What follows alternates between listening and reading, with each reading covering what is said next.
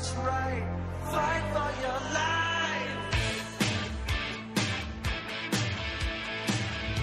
Hey guys, welcome to part 2 with international cross-checker for the Cincinnati Reds, David Espinoza, where, he's joining us from, Miami, Florida. But in, part 1, where we discussed international baseball and how it compares to, amateur baseball here in the States. And I really think this is an interesting topic for anyone who would like to learn about how, players develop in other countries and the focus level it takes for them to kind of achieve their goals of playing professionally here in the U.S. So with that, thanks for listening in, and hope you enjoy part 2. I mean, is there anything, going back to the international stuff? That's okay. Is there anything there, like, as far as like talent is concerned, like if you look at the talent level, the talent pool here, right? I feel like we're watering down the talent pool in travel ball or high school baseball in California, because you do have, everybody's starting their own teams now. There's like, there's 1,000, travel ball quote, organizations within, Orange County, LA County over here in California. It's probably the same thing going on over there in Florida. But, is there a level of like, prospect dilution in the Dominican Republic or Mexico or any of these other places where you kind of see the same thing, where you see like, okay, well now, like, there's an academy on this side of the island in Dominican Republic. I got to go over there to see one guy, or I got to go to the other side of the island to go see one guy, or they all kind of like bunched together for the most part, where you can kind of just go to like one or two places and see a bunch of, prospects in these regions. You kind of have to go around the island, but I would say a majority are in the capital. And again, I think there are established trainers also that are kind of known to have the better players. Let me tell you, like these trainers, Buscones, they make a lot of money. It's not like the United States. For instance, in the United States, an agent, you have a couple of clients that are first rounders. That's great because they get a couple $1 million and you get 5% of that. And that's decent money, but these agents are really thinking long term. They make their money when, these guys really hit it big in free agency and they sign for $300 million. Right. But in the Dominican or in Venezuela, these agents are taking about 40% of the money. So it's a business. So the ones that are established have hit on guys, a while back, they're pretty much established because they've had a bunch of guys signed and they've made millions of dollars. So, once they have that money, they obviously kind of reinvest in their facilities and, and they're able to take the better players. So, the Dominican Republic, there's probably a handful of trainers that are the established trainers. And there are smaller ones as well, that have players. But, what happens sometimes is that these established trainers sometimes become aware of a player that came out of nowhere that is with like a smaller trainer, Mm-hmm. And these big time trainers, what they do is they buy the players from the trainer. They'll probably pay the guy 50 or 60 grand. So a lot of these trainers kind of, they'll accept the money because it's like, well, I'll take 50 or 60 grand now or wait 2 years and, maybe the kid is something, but you start seeing that, like the bigger, more established trainers are buying players off other, trainers. Yeah. And so I wouldn't say it's being diluted. I want to say they're kind of more concentrated in the Dominican in a few places. Well, that's it. Yeah, and I find that to be I find it to be better. Here it's. I remember. You probably remember too. Just growing up and playing competitively, there was only probably maybe a few, teams that you would play, pretty consistently that were, that had all the guys, had all the players or prospects. And now it's like, I watch competition now at the high school level, not with the high school programs themselves, but if you're watching like club baseball in the summer or the fall, right, and you're going to these recruiting events, and you see just a bunch of teams from everywhere. Like these tournaments have like 100 teams. Like if you go to a perfect game tournament, and they were in Georgia for a long time, and they're kind of moving around a little bit. If you go to their bigger events, in the Southeast, whether it's in Georgia or Alabama or now in Orlando area, they have like hundreds of teams with players from the same grad class, and the majority of them are from the same region, like the South, the Southeast. You're like, where do you find all these guys to play? I mean, obviously everybody wants to play baseball and everybody wants to be good, but geez, like I can't believe like how the travel ball industry has grown. I call it an industry because it is primarily a business for almost everybody, right? That's involved in it. Perfect Game, Perfect Game. They're not doing this for charity. USA Baseball. There is a degree of they want to build the best teams they can to go compete internationally, but that's a business as well. So when you look at this, you're like, geez, like is this good for the game, or is this just kind of like is it I believe the message, that travel ball sends is like, you have to be good. You have to be the best in travel ball now to be the best later, So I'm trying to change that message if we can through these episodes on this podcast, so that we can, at least the guys that we work with and the guys that, take the time to listen in on this stuff, that they can kind of understand that if they're not as good as they'd like to be right now, like this is a marathon, you don't often, become the best player that you can be until, later, your latter years in college, or even after that. I didn't start developing, a good arm, a good enough arm to play the left side of the infield till I was like 23 years old. Like and that for whatever reason, I don't know if it was, paying attention to the strength side a little bit differently, or implementing a different type of throwing program, but it was, my freshman year of college, it was just like, average at best, and so there's a lot of things that come into play between, a lot of variables that come into play between 18 years old and 23, 24 years old physically for guys to improve there.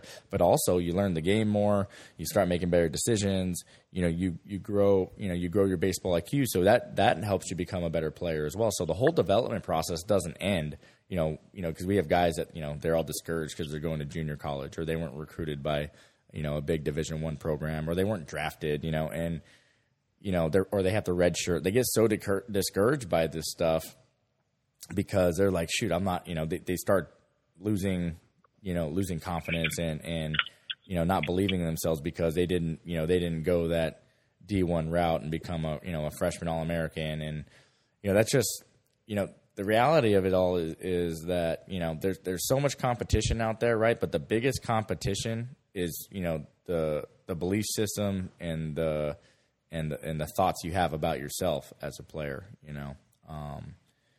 so, yeah.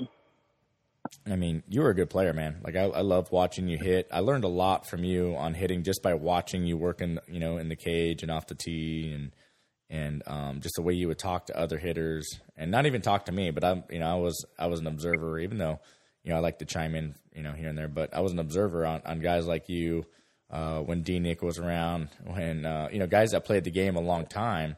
So that, because I was still, I was a little younger than you guys, but I wanted to find ways to advance, my performance, and so it was important for me at like 26, 27 years old to be around you guys and to learn, how you guys played at those higher levels. So, if I ever had those opportunities, I could feel more prepared about it, so I really think, yeah, I really think at like the younger levels at 17, 18 years old, it's important to pay attention to your peers and what they're, the guys that have good work ethic, the guys that have had success, the guys that may be a couple years older than you, to watch them and how they work and how they communicate with each other and how they receive coaching and receive feedback from coaches.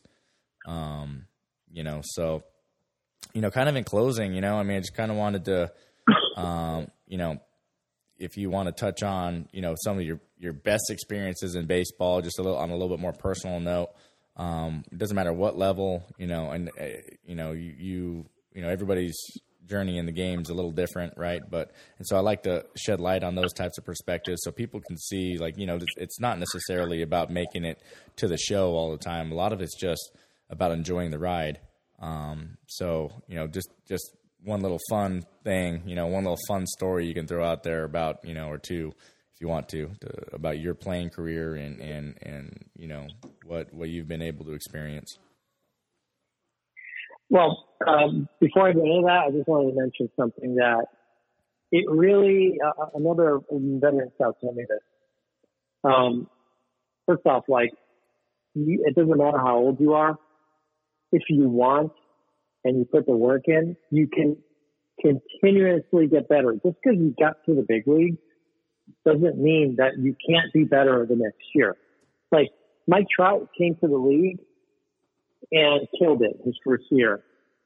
Is he the same player he was the first year? No, he's better now. So it's not like you get to the big leagues and that's it. You top off. Now, if you keep working and, obviously keep listening and, listen to the things that you think would help you, you can continue to get better. That's actually what you want. When I'm evaluating players, especially when I'm evaluating professionals, I had certain organizations, and I knew those organizations in and out. When I saw a kid in low A that I had interest in or I liked, I would project him to be this type of player, everyday player or the above average everyday player. But the next year I had to see an improvement in his game because these guys, they all have warts, right? They got weaknesses, even big leaguers. Those big leaguers that don't have good tools or they have weaknesses, but, they do other things well. But like I said, it doesn't matter if the kid's an A-ball or in the big league. You want to see them improving their game. Those are the really good players, the ones that just continuously are getting better,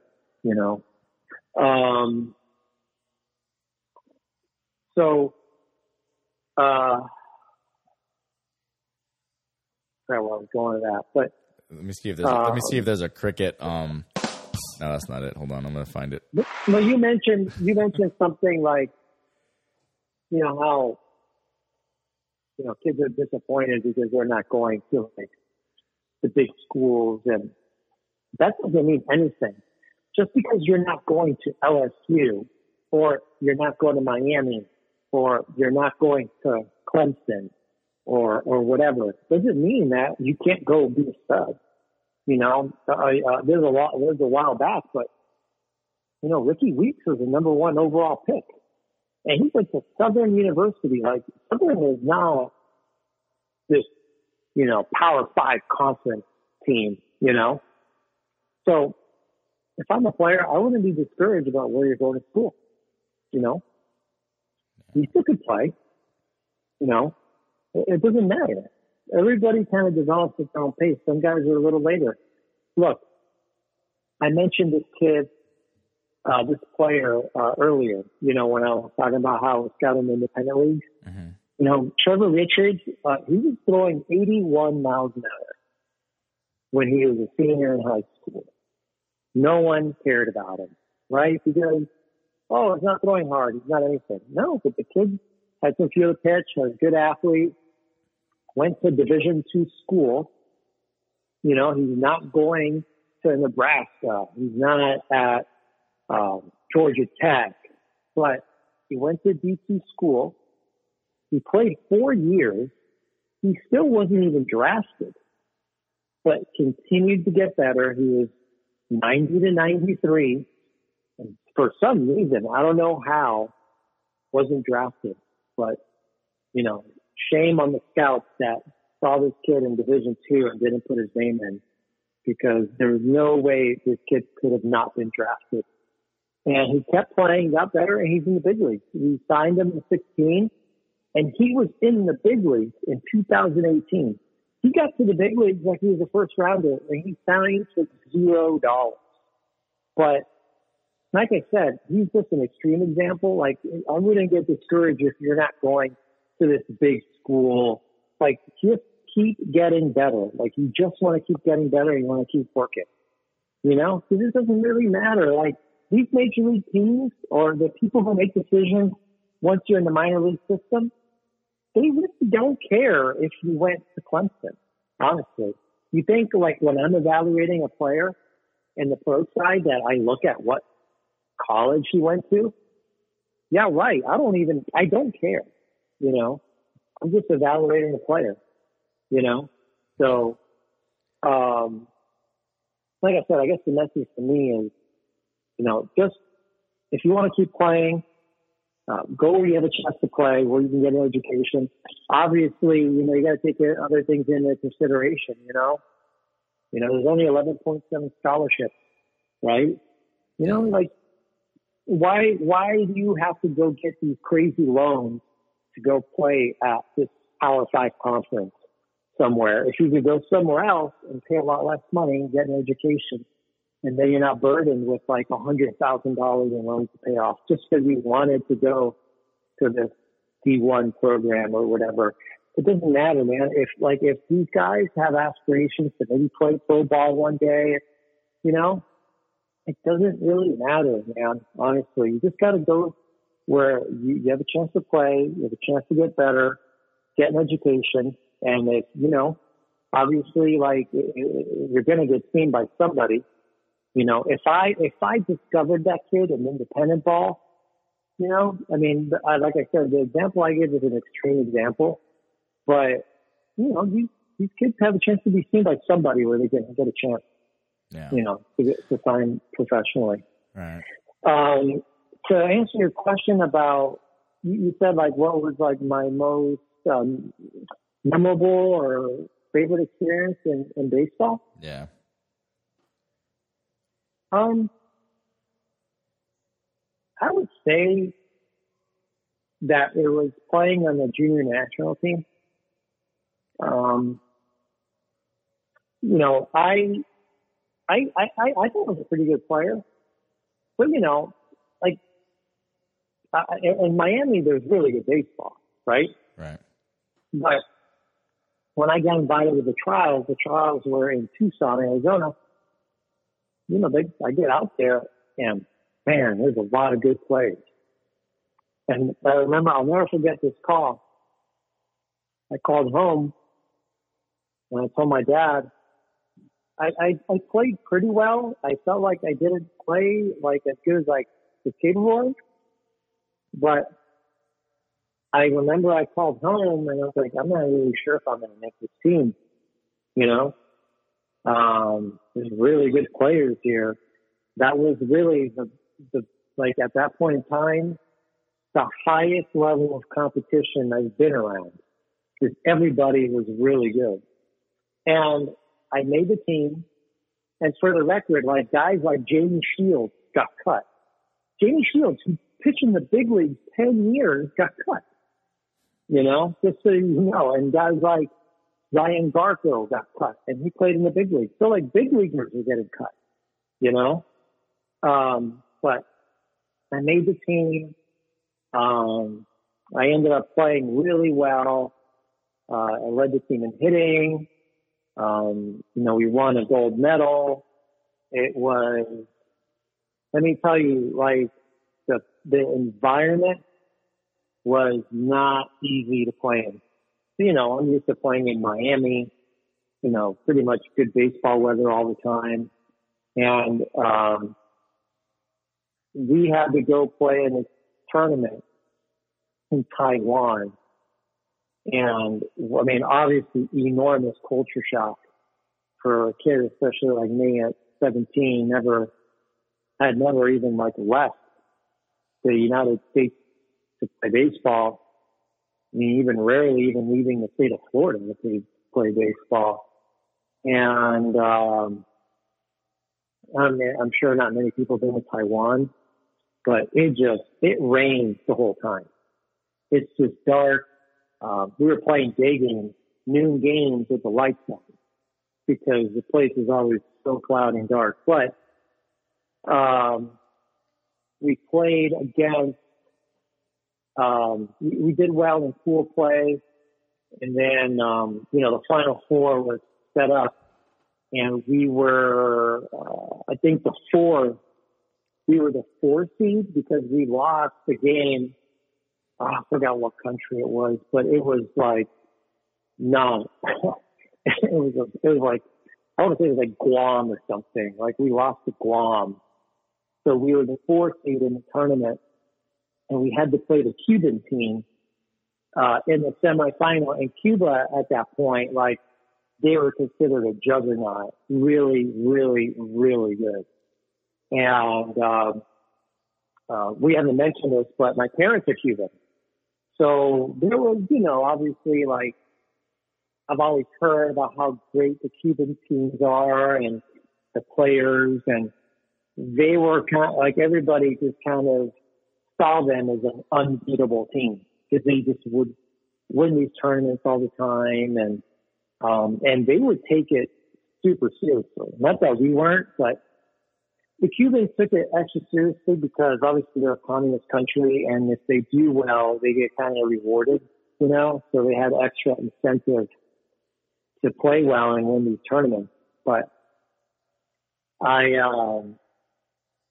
like in that game, in the semifinal game, I came up in a huge situation. We were down 2-1, and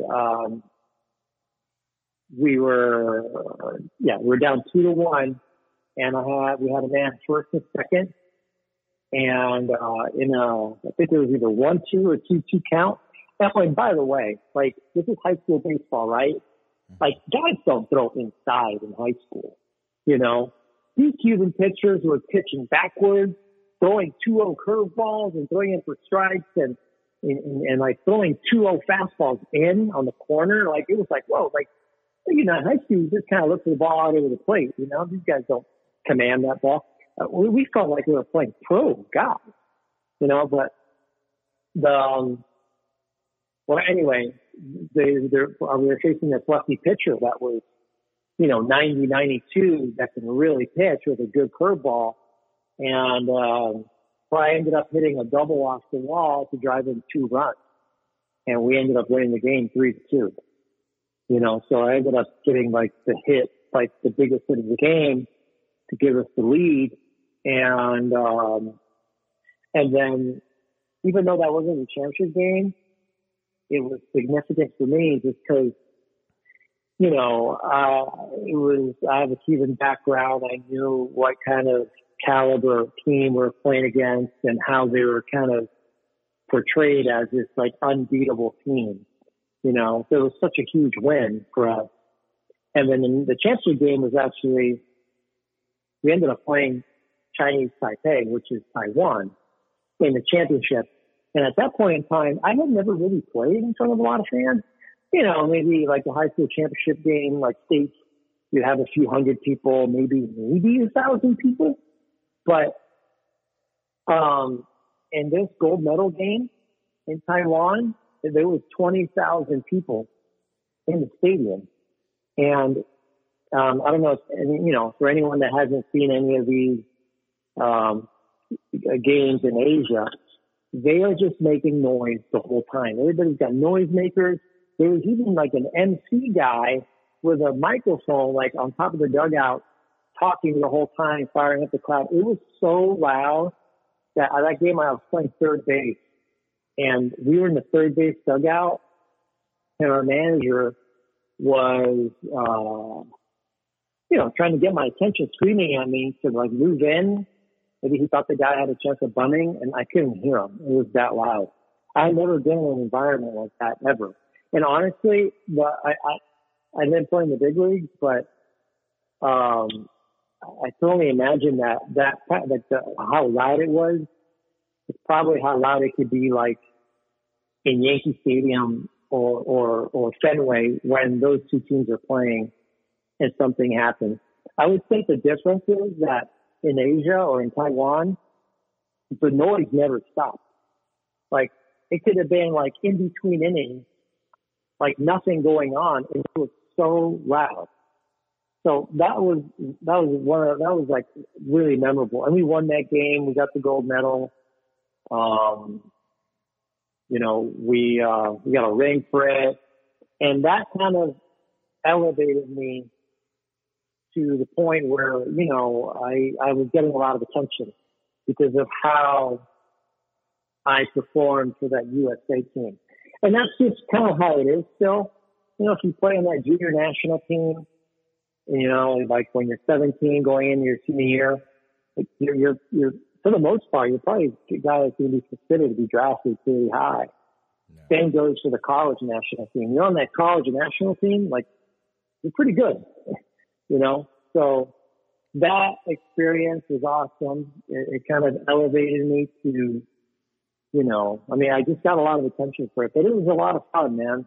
Honestly, I got to play some really good players, and, playing with really good players makes you a good player because it kind of keeps you on your toes, Yeah. You got to you can't, I think that's the one thing that's kind of bad now because I see it in Miami. When it comes to high school baseball, it's diluted here. There's so many of these charter schools. Do you guys have charter schools in California?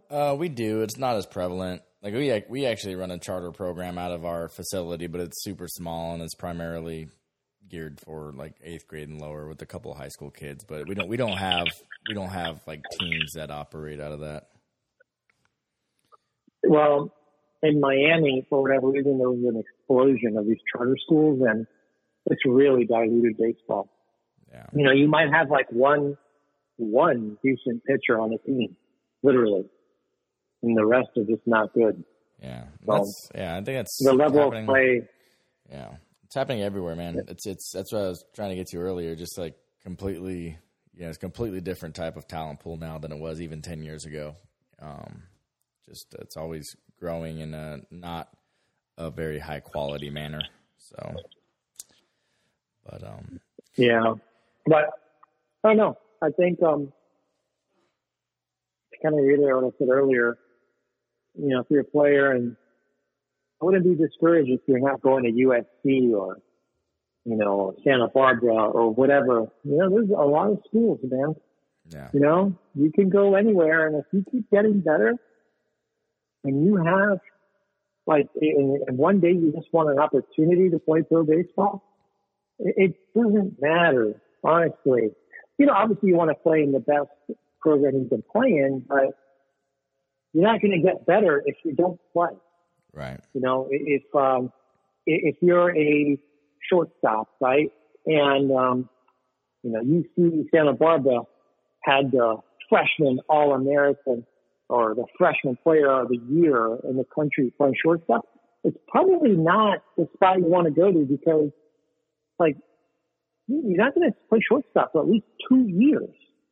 Not that you have to play all 3 years at a university, but you got to put yourself in the position to, if you do what you're supposed to do, that you have a legitimate opportunity to at least play every day your sophomore and junior year. Mm-hmm. That's just my opinion. Yeah.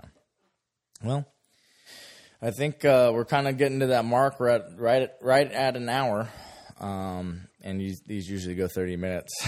So I'll probably turn this into a two-part deal. But no, I really appreciate you taking the time, SB, and I know you got your family, you got a little one coming, you got a little one on the way, as well as a 18-month-old you're probably chasing around as we speak. But no, exactly. He's about to get up though. But you're the wealth of knowledge you bring to the game. The experiences you've had. There's a lot you can, a lot of value you can provide, and that you do provide, in what you do, literally all over the world. So good for you. But keep keep fighting the good fight. Hopefully everybody gets back on the field soon, and you can get back to everyday life the way you're used to it, and getting back to work and going out to see some baseball. And hopefully we can get back out there too. But thanks again, man. You're the best. Yeah, man. Anytime. Yeah. And for everybody listening that got through all this, thanks. But if you can, when you can, just go ahead, which, right now you're obviously listening to it, so go ahead and do it now, is hit the subscribe button if you haven't done it yet, and share this with a friend if you can, and leave a review Leave an honest review too. I don't care if you honestly give me 1 star at the end of the day. I hope you don't, but if you do, great, that's fine. But just stop listening to me then, and go to Joe Rogan. His podcast is pretty intense. But anyways, I'll get with you guys on another episode. I believe it's with Jeff Calhoun from Biola University out here in SoCal. That'll be the next episode, and that'll be out within the week. And I really appreciate all of you guys, and I'll talk to all you guys soon. Bye.